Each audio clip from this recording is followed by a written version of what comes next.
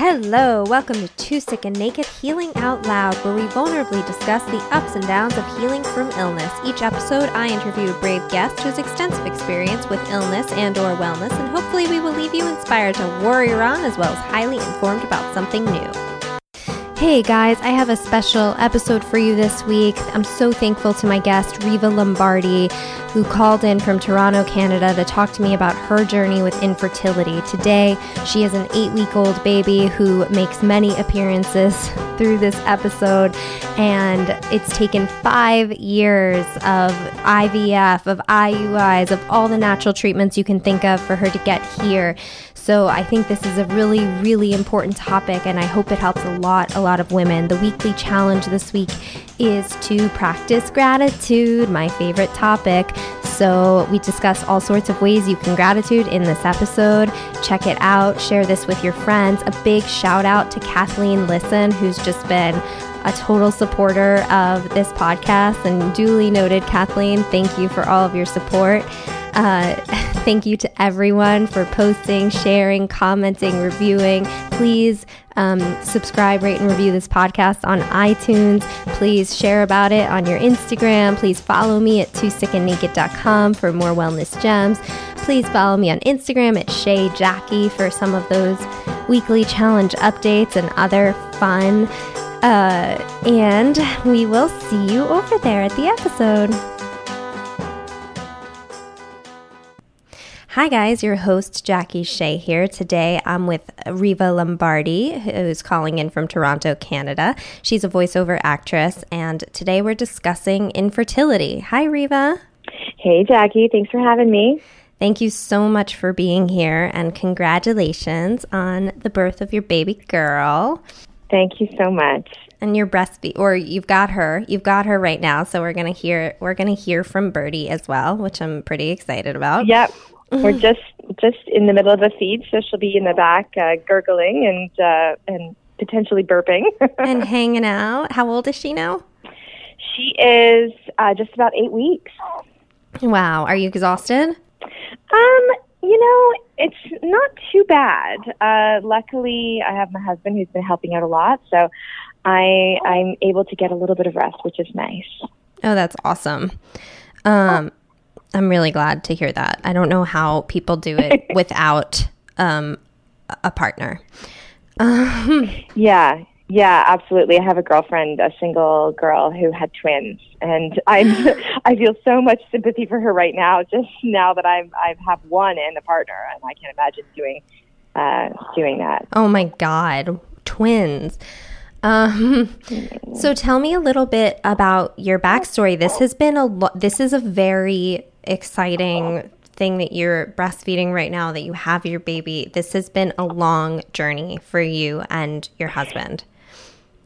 Yeah. So we've been together since 2005, and then we got married in 2010. And we decided around 2012 to start trying for a baby. And at first it was just, casual, like most couples, I feel like. We're just like, let's just stop not trying to have a baby and see what happens. And then I got pregnant pretty much right away, but then immediately had a miscarriage. And, we read a little bit about it, heard it was pretty common, and just figured to keep trying. So we ended up going about another almost a year of just relaxing and trying and not trying. And then at that point, a year later, realized, okay, we need to seek some help. And then that started our 5-year journey towards, with fertility treatments to try to get pregnant.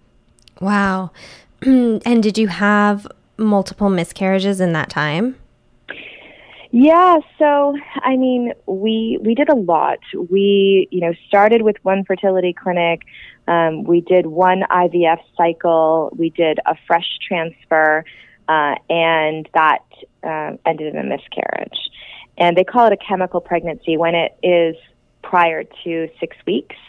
So that was the first one. And then at that point, there was nothing diagnosed. We have unexplained infertility, which means there's nothing on my side and there's nothing on his side So there's nothing really that they can specifically try to fix, which is incredibly frustrating, because if you can pinpoint what the issue is, then you can fix it and move on.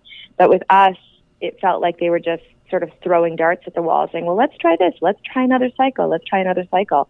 And, it's incredibly expensive. So I feel it's a difficult choice to, keep going forward and doing the same thing, expecting a different result when you don't really, know what the issue is. And I feel like a lot of couples have that unexplained infertility. Do you actually know? Relatively. Is it common? Is it relatively common? Yeah, yes, absolutely. Absolutely. Where, men will get tested and it's like, no, they've got a great count. There's nothing wrong. Women will be tested and it's like, well, everything looks good. We don't see anything wrong. And then not until they start doing cycle after cycle and they have miscarriages and they start to go to more specialists and they're able to, sort of pinpoint, well, maybe it could be this or maybe it could be that. But it's almost trial and error trying to figure out the perfect recipe of trying to solve the problem. Right. And can I ask how old you were when you started trying? Yeah, I was 33. Right. Going into the fertility clinics, you see people from all, different angles. And I think you see how it affects people of all different cultures, of all different age groups, of, I have a girlfriend who is 42 and conceived naturally, the Right. second try. Right. And then you have people in my infertility groups who are in their early 20s, 23, 24, suffering, for infertility, unexplained infertility. So it runs the gamut. As you get older, once you hit 35, your eggs, I think your eggs drop in half, right? Because you're born with a certain amount of eggs. And then with each period, you shed eggs, you lose eggs. And so I think it's by 35 where you lose half your eggs are gone. And so it just starts to become more difficult because you don't have as many great fertile eggs. And a lot of the clinics, their cutoff is 42, so they won't work with anybody who's over 42, because at that point you need, unless you're having a donor egg or a surrogate or something. Oh, wow. Because the chances just really go down. I did not know that. Wow. But there's so many options. There are people who are in their early 40s. There are so many options for donor eggs. There's so many women who donate their eggs who are young and healthy and want to help a family, and so you can use a donor egg. And there's lots of people who do it who don't even tell anybody, don't even tell their families. They just pick a donor who looks similar to them and get a donor egg and move on with their lives. So just because you're older, I just want to say there's not, it's not the end of the road. There's so many options. But yeah, I took for granted so many years how much did I spend on trying not to get pregnant, whether it be the birth control pill or condoms or, Right. stressing out about it. And yeah, it didn't matter in the end anyway. Right. No, I know a lot of people that struggle with infertility say the same thing. Like, you spend so much time trying not to get pregnant and money. Yeah. And then, yeah. And then, you can't. So what were the feelings like around the beginning of this journey? You didn't expect this, obviously. You're super healthy. You're a healthy person. Yeah. And I think that's what really hit us the hardest, that we're like, there's nothing wrong with us. Why can't we get pregnant? And so when we finally decided to do a round of IVF, we thought there's no way it's not going to work, because there's nothing wrong with either of us. So we'll just suck it up, we'll do a round of IVF, and we'll get this party going. And so when the first round failed, we were just dumbfounded. We had, there was no, I remember going into the doctor's office and just standing there with my arms folded, demanding answers, demanding to speak to, the embryologist and all the lab technicians and this and that, because like, I wanted to understand what went wrong, who screwed up, because that was my feeling. I was so angry. And in the end, the doctor was just like, well, no, let's just try again. And I thought, you're crazy. I'm going to try again and go through all of this when you don't have any answers for me. And so at that point, I decided to go to another clinic just because I didn't really feel connected to them. And I thought I wanted somebody who was, like at least wanting to try something new. So I went to a second clinic at that point. But yeah, I mean, I was angry. I think at first, just angry and blown away that this was happening to us.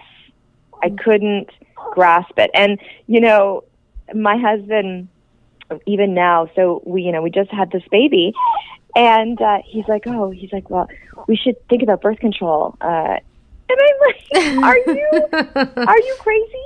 So he's still in denial that we have an issue. Even after all these years, right. He still at this point doesn't accept the answer, the fact that, we can't get pregnant naturally. Of course it changes, and I hear lots of stories about people having, after years of infertility, having a baby and then getting pregnant immediately after naturally. So I know it happens, but I think the fact that he just still hasn't accepted that there's any issues is telling.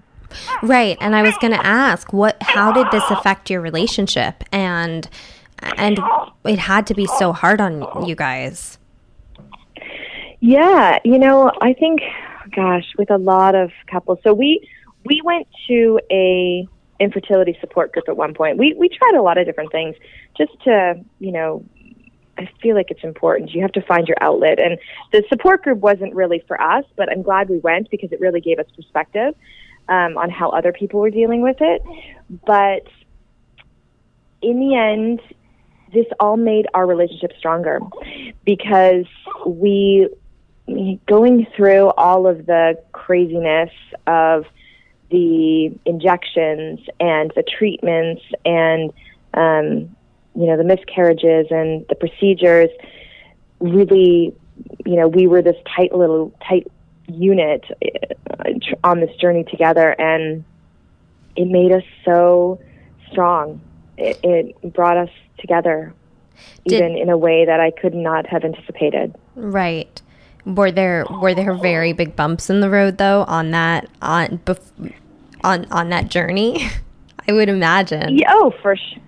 Yeah, for sure. I mean, I think we would get there's stress involved, right? And so, I think both of us had our moments where we were done. But I think the thing that we were able to do is that allow each other to have our moments. So when he was having a moment, I was there to support him, and when I was having my moment, he was there to support me. So I think those bumps, just realizing that we each have to go through things in our own time, and allowing the other to have their freak out and to say things maybe they don't mean, and just to go through that themselves. As long, I think it was helpful that we both didn't do it at the same time ever. So that really, I think that's what was good for us. Right. And all that time, what was the driving force? I mean, did you consider quitting? Did you consider just forget it? This is too hard. Yeah, definitely. We were always the couple who, never really wanted kids. Like, we never talked about kids. Growing up, I never wanted kids. I never wanted to get married. I hated the idea of the institution of having to, go to university and get a diploma, and then get married and get a marriage certificate, and then buy a house and get a mortgage, and then have a baby and have a fence. And I hated that idea, and I was so rebellious of that. I spent my, from 18 to 22, I spent traveling around the world and, not having an address and just living, from place to place. And so I didn't anticipate being in a traditional life in any way. And then, so when we got married, we kind of had said, we're just going to see how things go. Neither of us really talked about having kids. And then when there came to a point where we thought, well, let's just see, then when it didn't happen easily, it made us want it more. And it's so funny how that happens, where it's like you don't really want something, but then if you don't get it easily, you're like, well, why can't I have it? Well, it needs to be my choice. Right. I don't know whether I want it or not, but I need to make that choice. I can't, somebody else can't make that choice for me. Right. And I think that really was the kind of, that grabbed us, and we're like, we need to figure this out now. Well, now we want it. Well, now we really want it. And so we started, kind of going hard, trying to make this happen. And then, throughout the journey, definitely feeling like we need to, one more. I have one more in me. That's it. But then, we do one more and thought, we learned this and we learned that. Let's try. We ended up going to a third clinic. So we did 3 clinics all together. And the second clinic that we moved to, she was really whip smart, had graduated from Columbia, was doing a whole bunch of research on frozen embryo transfers, and she had some new suggestions for us. So we did a round with her, and it didn't work out. We didn't end up getting any embryos that were healthy. Oh, wow. And so at that point, we both we said there was this program where we could apply for funding for another cycle, and because of our because we had tried and had been through rounds before, we qualified for funding. So we thought, okay, one last round, we qualify for the funding, let's do this. And so that's the round. And that we went in to the doctor, and she said to us, she looked at our file and saw our previous miscarriages and previous failed transfers, and she said, you really only have a 10% chance of conceiving, and I really think that your time would be better spent doing something else, like getting a surrogate or getting donors or something else, another option, adopting. And we decided to go with the 10% chance. And in the end, we looked at each other and we thought, because it was hard to hear that from her, but we looked at each other and we thought, we want to give it one last shot. We want to be able to close the chapter. And we really thought we were closing the chapter. We thought, well, we only have 10% chance. It's not going to happen for us. Let's just do it and then say, okay, look, we did everything we could. We can go on with our lives knowing that we tried, and now we can truly, move on. And that's where we were a year ago. And this is where we are now. Right. Right. Was it kind of heartbreaking and shattering to hear her say that there was a 10% chance? Oh, absolutely. It was devastating. We walked out of her office just struck with grief and thinking, this is okay. Is it even worth it? Should we just sit here in our sadness for the rest of our lives?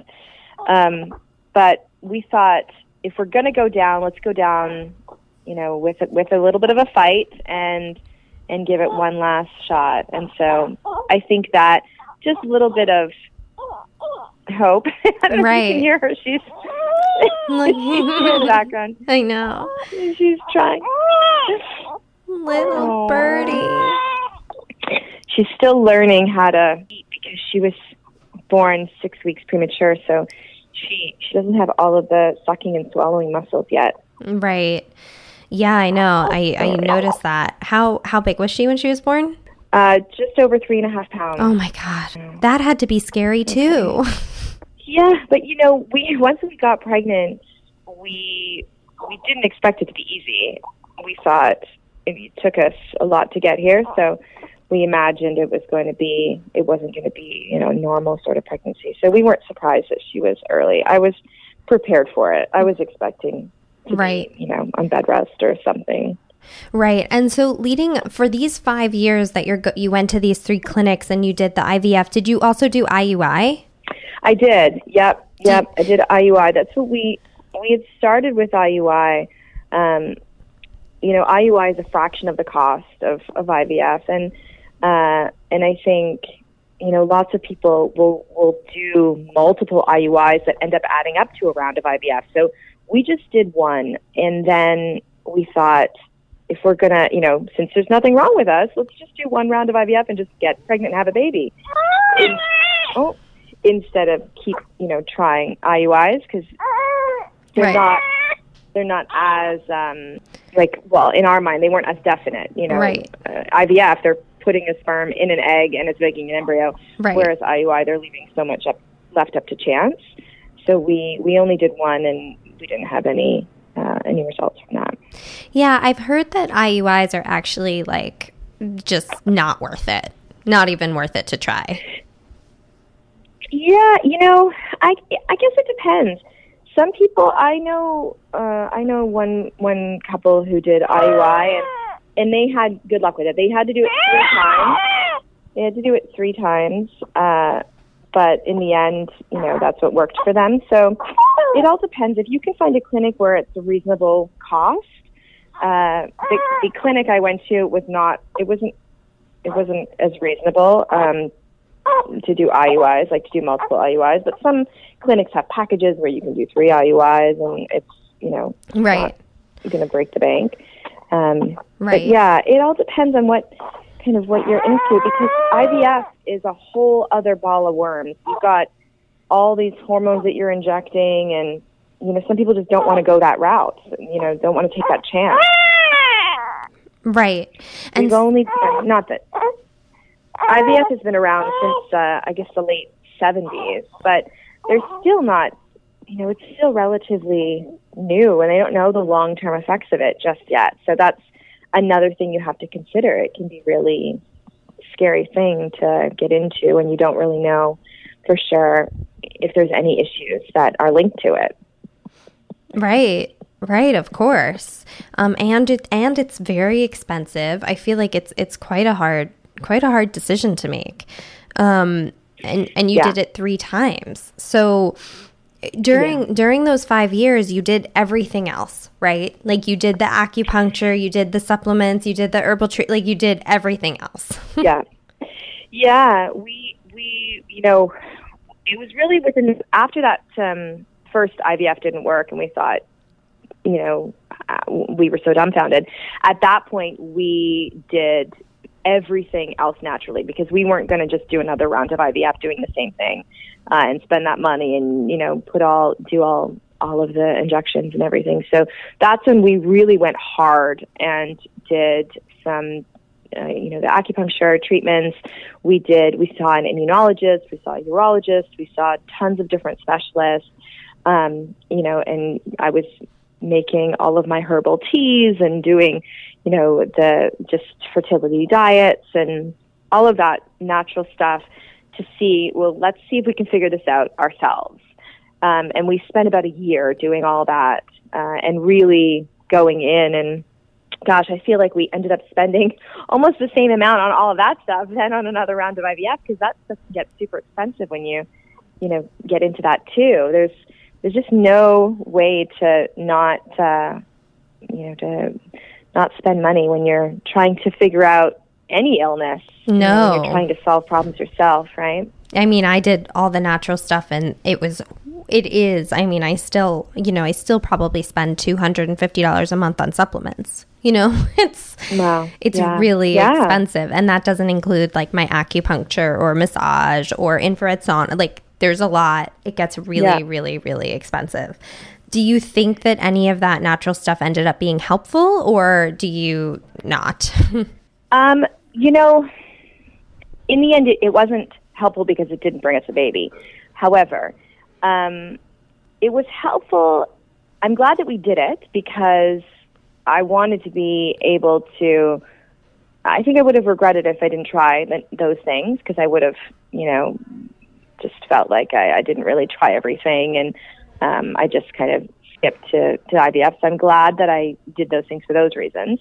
I also learned so much about myself physically, about my genetic makeup. We did, DNA tests and all these sorts of things. So all of those things were helpful moving forward, I was able to add them to my file and bring them to the next doctor. And so who knows what piece of information changed the outcome, because with every IVF round, I did a different treatment, like of medications, and who knows what in my file made the doctor, choose the specific, treatments that they suggested for me.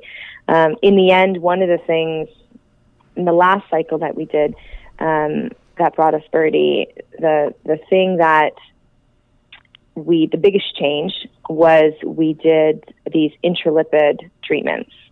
And they normally give intralipid treatments to people who have autoimmune issues.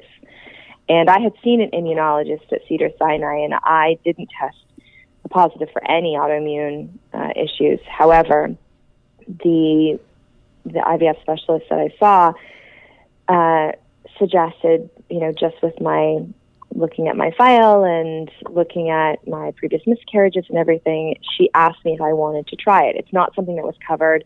It's an infusion that you get every 2 weeks. You start it prior to the IVF cycle, and if you get pregnant, you continue doing it for the first 3 months of pregnancy. And I thought, sure, why not try? I want to try anything that's different from what we've already tried. So I went ahead and did it. And in the end, I think that may have made a big difference, because once I stopped it, so I ended up, getting pregnant, and I continued with the intralipid infusions. And at 3 months, you graduate from your fertility clinic and you move on to an OBGYN. And when I did that, I stopped the intralipid infusions. And the same week I stopped them, I developed dermographism, which is an autoimmune disease. And I had never been, nothing had ever come up on any of my tests. But as soon as I stopped the intralipid infusions, I developed dermographism, and it ended up lasting for 2 months and then went away on its own. So I feel that there is something there that maybe isn't tested for just yet. Maybe it's, as the research and the tests get more sensitive, maybe it's something that would come up in, 15 years, they would be able to test for. Maybe it's something that they couldn't test for that was an issue. But basically what dermographism is, and there's lots of different, I think, versions of it, because some people just get it and it doesn't affect them. But in pregnancy, what it does is it thinks that your body is under attack. So it thinks that there is a parasite, that your body has a parasite. And so all of the histamines that are in your system, the histamines come to the surface of your skin trying to push out whatever the parasite is, trying to get it out of your system. So, I always say, like, I'm a super healthy person. I never get colds. Like, I don't really get the flu. Everyone will get sick around me, and I don't get sick. Everyone will get food poisoning at a dinner, and I don't get it. Like, it's kind of a joke amongst my friends. I'm sort of healthy as an ox. And so, the question that I sort of pose is, is it possible that my system is so healthy that every time, I did get pregnant or there was an embryo that was trying to implant, my body just got rid of it. They were like, no, this isn't supposed to be here. This is a parasite. This isn't, normal. And that's why it pushed out of my system. But because of the intralipid infusions, because intralipid infusions they're used a lot for chemotherapy patients, and they would calm your immune system down, is what they would do if they're for autoimmune patients. Yeah, so it lowers your immune system, and and so I wonder if the intralipid infusions sort of did that, and then by the time I was 3 months pregnant, the baby was so big that my body couldn't fight it anymore. So it tried for 2 months, while I had this dermographism, and then it gave up. My body sort of gave up, and the dermographism just went away. Wow. And it never came back. And during those 2 months, I went to see a few specialists, autoimmune specialists in dermographism, and they had no idea. They had not seen this happen before, and they didn't have any solutions. They're just, they're sort of surprised and sent me to a few other specialists to see if anybody had any answers or anything, and nobody did. And then it just randomly one day went away. Wow. So do you, wow, that's so crazy. Were you terrified through your pregnancy? Did you have a lot of anxiety? I mean, you knew that it wasn't going to be easy. You said that, but when the dermographism started popping up or any little issue, I could imagine that I would be just on edge. Yeah, well, oh gosh, it's so when you do IVF, and as soon as you do your transfer, you get monitored very closely. So you go in for blood tests every 2 days, and they want to make sure that, your pregnancy hormones are doubling, and then you go in for ultrasounds. And so I was being monitored every 2 days. I was getting ultrasounds, I was getting blood tests, and every 2 days I would go into the facility and I would look at the ultrasound technician and I would, say, is it still there? Because I was just prepared. Every time I went in, I was prepared for it not to be there. And that went on for the first 3 months, until I graduated from the fertility clinic. The clinics, they do that monitoring because I had asked the doctor, because at some point she had said, well, you can come in, just in a week if you want. And I was like, okay, yeah. And she's like, or you can continue coming in every couple days. And I said, well, what do you need me to come in every couple of days? And she said, well, we do it for your mental health, because if you don't come in and see the baby and know everything's okay, then you could get really stressed, and that could be an issue as well. And so that it's not only for, them to check the baby, but it's also to keep the women calm who are going through this stressful period. So we did that for 3 months, and that was incredibly stressful. But at the same time, I had no expectations because I only had a 10% chance. So I didn't think it was going to happen anyway. And so I kind of resigned myself for it not to go well. Right. And, we made plans. Like, okay, if it doesn't go well, this is what we're going to do. We're going to take a trip. We're going to, take some time for ourselves. And so we were in that headspace. And then when we graduated to the OBGYN, and then all of a sudden your appointments are like once a month, I was, what am I supposed to do with myself? How do I handle this? And so we ended up buying a fetal Doppler that we could listen to the baby at home. And that was the only thing that calmed us. So anytime we were feeling stressed, we would just use the fetal Doppler, check the heartbeat. Okay, the baby's still good. The baby's still there. Everything's all right. So yeah, it was incredibly stressful the whole time. And then once developing dermographism, and it was a joke to me at that point, because there was, we've been through so much, and I thought, of course we're gonna, I'm gonna have this. And then I ended up getting PPROM, where the baby poked a hole in the amniotic sac. Oh no! And fluid started leaking. I was like, of course we're gonna have, this and that. So after you go through IVF for 5 years, you just you expect anything. You just, know that anything can happen. Right. You're ready for it. Oh my God. So I want to talk about one of the ways you made it through this, which is gratitude. We're going to take a quick break for the weekly challenge. Welcome to our weekly challenge segment, where we arm you with new tools each week to kick some self-care butt. As you explore all of these new options presented weekly, my hope is that you will come to collect a number of quick ways to take care of yourself inside and out. You will essentially have your very own and very handy self-care toolkit. Some of the challenges may not work for you, and some will seem perfectly tailored to you. We are building up your defenses, inspiring your mind, body, and spirit toward total wellness. Keep in mind that the goal is always progress, not perfection.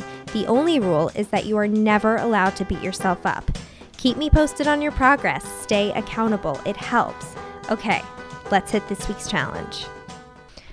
Okay, so talk to us about how gratitude helped you and what what the challenge is this week. So I think it's really easy to feel bad about yourself. And I think it's really easy for us to go into a dark place and feel sorry for ourselves and really feel hopeless. And so one of the things we did during this whole process was practice gratitude. And even when we were feeling so dark and so alone and so sad and helpless and hopeless, we found practicing gratitude and, once a day, even when we hated everything and hated the world and hated ourselves, just saying one thing that we were grateful for really helped. And so my recommendation is to, we did it over breakfast. So every morning over breakfast, I would just sit there and eat breakfast, and I'd force myself to think of one thing that I was grateful for. And it was a real challenge because, on those dark days, it's hard to find anything. But we did it, and I really highly recommend it because it really, really helped. It's perspective, and it just puts things in perspective. And I think that perspective is one of the most helpful things when you're going through anything that's so hard like this. Yeah, totally.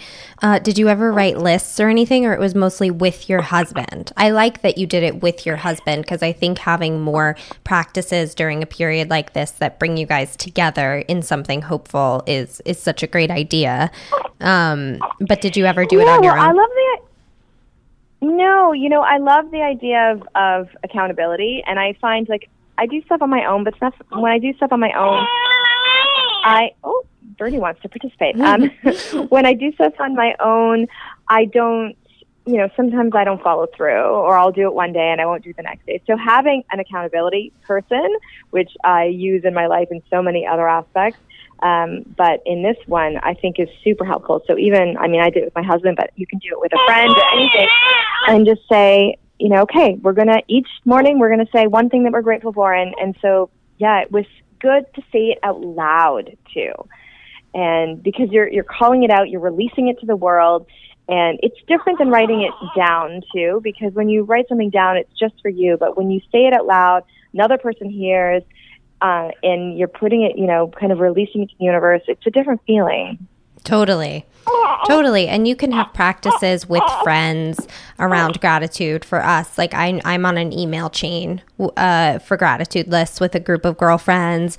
You can do it with your partner at night. I love talking to Ian about what we're grateful for, just over dinner or in the bed at night. Just what are 3 things, or one thing or whatever it is. Or you can even call have a weekly call or a daily call with a friend and just talk. What are you grateful for? It's so useful. So I love that. And I love that you guys did that together. And you did mention the dark days. And I imagine there were just so many of them. And I'm glad that you're willing to talk about them. What would you say to other women listening to this that are in the darkness right now? Oh, man. I would say it's going to be okay. It's going to be okay. It's hard. I would say I know that most people don't understand what you're going through, and your friends probably don't understand what you're going through, your family, and as much as people can support you, nobody knows what you're going through. And so I think, finding an outlet that works for you, whether it be a support group, whether it be, an online fertility community, whether it be music, whether it be running, whether it be, exercise, something that you have an outlet, a way to just release, I think is so important, because you need to have a release. You need to have something, and it can be all consuming being in the world of infertility and trying to problem solve, and it's a daily mental and emotional stress. And I would say, please try to find some way to have a release, some way to be able to, just whether it's speaking to somebody or releasing through physical activity, I think is really important. Right. You mentioned people don't understand. Most people don't understand. Was that your experience? Did you get pushback from family or friends? Did people suggest you're doing too much? Why are you still trying? Oh God, yeah. I mean, the thing is, how can nobody can really understand what you're going through. It's such a, and I'm sure you must find this with Lyme, I would imagine, because people don't understand it. It's not something that somebody, if you haven't gone through it, then can't really explain it. It takes so much energy to explain all of the intricacies that, I mean, I don't know about you, but I didn't have the time or energy. I didn't have the time or energy to explain all of the treatments, all of the issues, all of the doctor's visits to my friends or my family. And so if they didn't, so because I didn't have the time or energy to explain all of those things to them, they didn't really understand. And even if I could have explained it to them, I still don't think they would have understood. I had people say to me, I've had miscarriages. It'll all work out, or like I had my best friend say to me, being a mother isn't everything. That's not, that doesn't define me. That's not that important. It's like all these things that are so hurtful, and they don't know it. They're trying to be helpful. So Right. they say things that are really upsetting to somebody who's going through this, and they don't know what to say. And so sometimes they don't say anything at all. And then you have people who just completely ignore all of the stuff that you're going through, and they don't want to bring it up, which I found a lot of too, where, my mother never asked about it because she just didn't, she felt it was probably hurting me too much, so she didn't want to talk about it. So she never asked me how I was or what was going on or anything, which is not a good thing to do either. Mm-hmm. Right. I think, for people who have friends or family who are going through infertility, I would say the best thing that you can do is educate yourself a little bit on it. Read an article, read a book, read some, information online so that you understand a little bit about even the terms and that sort of stuff, so that you can ask questions. So you can, if your friend or family member wants to talk, what they're talking about. And that was the nicest thing that anyone had ever done. My husband's aunt, she bought me a book about infertility, and she said to me, she's like, I got one for myself too, so that I can understand what you're going through. And it was the nicest thing that anyone had done, because the idea that she wanted to try to understand, I thought, great, I can talk to her now. I know I've got somebody who is trying to understand. And so you don't realize how important that is. That's really beautiful. Yeah, that's so beautiful that she did that. I love that. Yeah. Yeah, and that's why it's good to find a community. If you can find some people who are going through IVF, or there's so many communities online and in person in different cities of couples or women, then you can go and you can talk to them, and you can also exchange information, because you learn so much from each other. Well, what about the different treatment options, so that when you go into the doctor, you know what you're talking about, and you can ask them about trying different things maybe they hadn't thought of, or maybe one clinic specializes in. And I think it's important to share that information. Right, of course. Do you have some book suggestions or different support groups online that you found to love? Anything for women or couples going through this? So I write for the website Fertility Matters. So I would definitely recommend going to that website. And I think I could give you a list. I could give you some suggestions if you want to include it. Yeah, I can include them in the... But I don't have them off the top of my head. Okay, yeah. If you send me some, I can include them in the show notes. Okay. That would be great. But were there any books that you read during the time that you found helpful? Yes. I can't think of them either. Oh, that's totally okay. I'll include them in the show notes if you do think of them. Okay. Yes, I do. I have a list. I have a list. I think I have like 4 or 5 books. So I will do those 2 things, websites and books. Okay, yeah, no worries. And I know you're very busy with the new one, so no worries on that. So where are you at today, Riva? How are you guys today? So today, it's kind of unbelievable that we have a baby. I cannot believe we have this 8-week-old. We still are taking in the information. We're still realizing that this has happened, and it's something that we had gotten to a point where we said, "Look, our life is amazing as it is. We are in a wonderful relationship. We are, we're happy in our careers." And we had really come to a point where, look, if this doesn't happen for us, our life is still complete. And I'm really happy that we got to that point before it happened. And I think we needed to. I believe in the powers of the universe, and I think we needed to get to that place. And looking back, I think if we had a baby when we first started trying, that first time out of the gate, it wouldn't have been right. It wouldn't have been the right timing. I think about all the things that have happened between then and now professionally, and it would have changed everything. So I think in the end, I believe it all happened for a reason. I believe the timing was perfect. And I think who knows whether this strengthened my marriage in a way that could never have been strengthened any other way.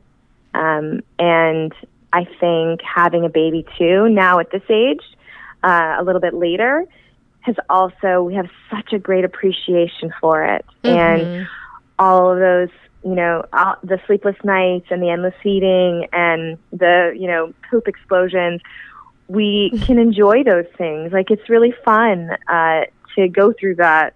And I think when we were younger, it would have been more difficult and more frustrating. But now we have a greater appreciation for it. Right. That's beautiful. And do you want another? Are you going to do this again? I don't think so. It's a lot physically and it's a lot emotionally. So I think that we're happy. We're very happy that we've made it to here, but I don't think we'll ever go through it again. Yeah. It just sounds like so brutal on the emotional, mental, physical body to go through it. It really does. Yeah. And I just think it's amazing. And I'm so, so happy that you have Birdie and to hear her little voice. And she was premature as we talked about. So she was 3.5 pounds when she was born, 6 weeks early, right? Yeah. Yep. And you said that you expected the pregnancy to come with some hiccups. Yeah, I never expected it to be easy, after going through all that. I didn't expect it to be easy. But yeah, so in the end, I was ready for it. I was ready for whatever they were going to throw at me. And she wanted to join us early, so she did. And now she's doing really well. She's thriving. She's chubby. She's got big chubby cheeks, and she's healthy as can be. Amazing. And is there anything you would have done differently? Like, is there anything you wish you did differently? Not with like regret, but looking back, is there anything you would have done differently? Yes. So when I first went to the IVF clinic, I was not 35 yet. And the doctor said, you should do a round of IVF now, before you're 35. And I thought, you're crazy. Why would I resort to IVF? Like, there's nothing wrong with me. That's insane. But looking back, now with all the information I know and how much easier things are the younger you are, I would have done IVF earlier. The second thing I would recommend to any young women who are interested is, I wish I had have frozen my eggs when I was in my 20s, because in your 20s, your eggs are super young and healthy and, ready to go. And I didn't know if I wanted to have kids. I wasn't planning to have kids. And I was, total free spirit. And I wish I had have just frozen some eggs, because it would have bought me so much more time, because I started to feel pressure in my early 30s, like, God, I got to get this going, because, how much more time do I have? But if I had have had frozen eggs, you can use frozen eggs until your early 40s. And it would have bought me more time. I wouldn't have felt the pressure. And it just, I think it just would have alleviated any of the pressure. So for any women who are thinking they want to have kids, but they want to do it later, I would highly recommend freezing your eggs, so that you just have a stockpile. You just have it there. If you use them, you do. If you don't, you don't. But at least you have the option. Riva, you are one of many women to say that exact thing, and it really stresses me out. Because I just turned 30 this year, or actually in November, and I'm like, oh my God, that this is what everyone's saying, freeze your eggs. And I'm thinking maybe I really should do that, because I do want kids. Yeah, well, it's just, you don't want to, you want to live in your 30s. I mean, I was having such a great time in my 30s, really coming into my own, and then started feeling this immediate pressure. And I just feel like if I had have had eggs frozen, then I would, with frozen eggs, people are using frozen eggs, your late 30s, early 40s, and the eggs don't age. The eggs are however old they are when you freeze them. And so it just takes that off. And then you're like, I can do it whenever I want. I have this time, and yeah, I think it would have definitely made me feel less stressed about it all. Right.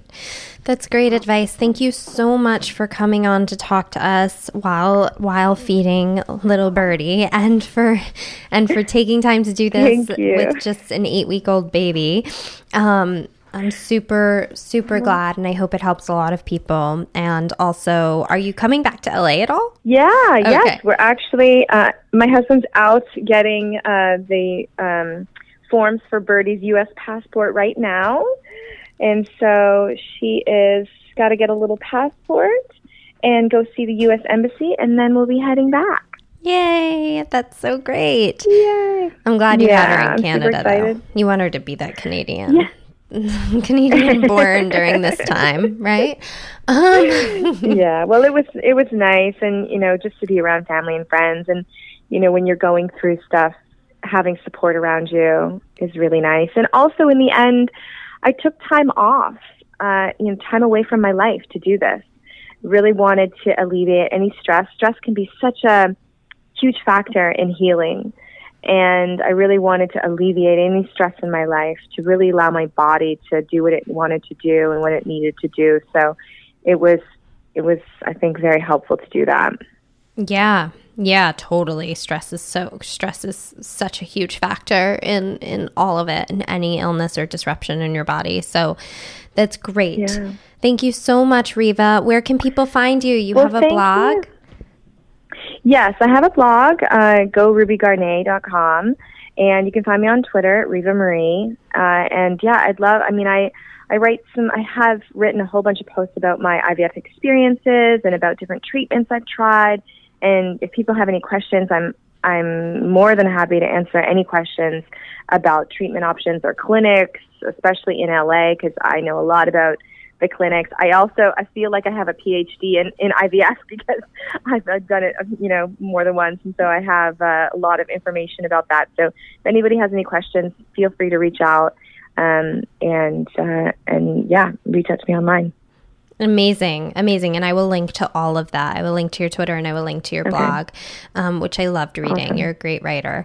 Thank you. Thanks, everyone, for listening, and we'll see you next week. Thank you.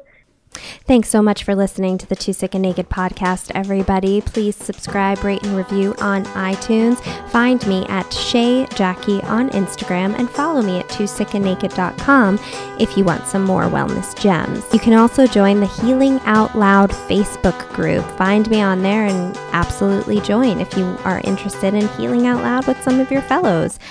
If you are interested in my coaching services, you can write to me via email and write to me with any other questions, concerns, comments that you have. I'd love to hear from you always. Have an amazing week, my beautiful friends, my Healing Out Loud tribe. Can't wait to give you more wellness gems and tips next week, and I hope you're able to implement what you learned this week. All right, see you next time.